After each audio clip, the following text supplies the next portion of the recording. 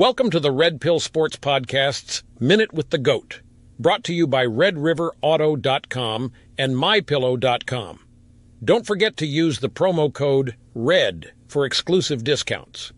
Today we're talking about LIV Golf, the promising new PGA golf alternative that the legacy sports media seems determined to destroy. They claim it's because of Saudi Arabia's human rights record, but let's be real.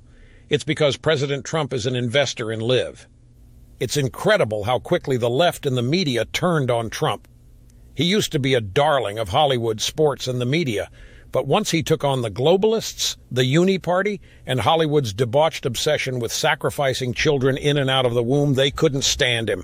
And now they're using their platform to attack anything associated with him, even if it means destroying a promising new golf league.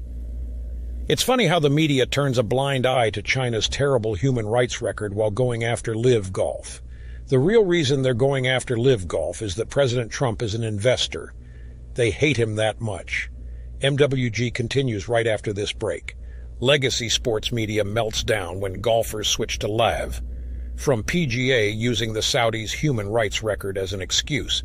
But the same soy boys have no problem with PGA players walking around with Nike and Under Armour gear made in China by forced slave labor like the Uyghurs.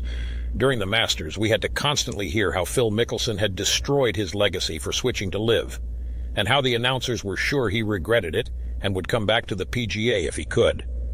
These guys are mind readers now, are they? I'm thinking that if Phil ever had any regrets, the $250 million he received from LIV will comfort him just fine. And the fact that his legacy is exposing the legacy media as Pharisees and hypocrites is something he should be proud of. Thank you for joining us on the Red Pill Sports Podcast. You've been listening to A Minute with the GOAT.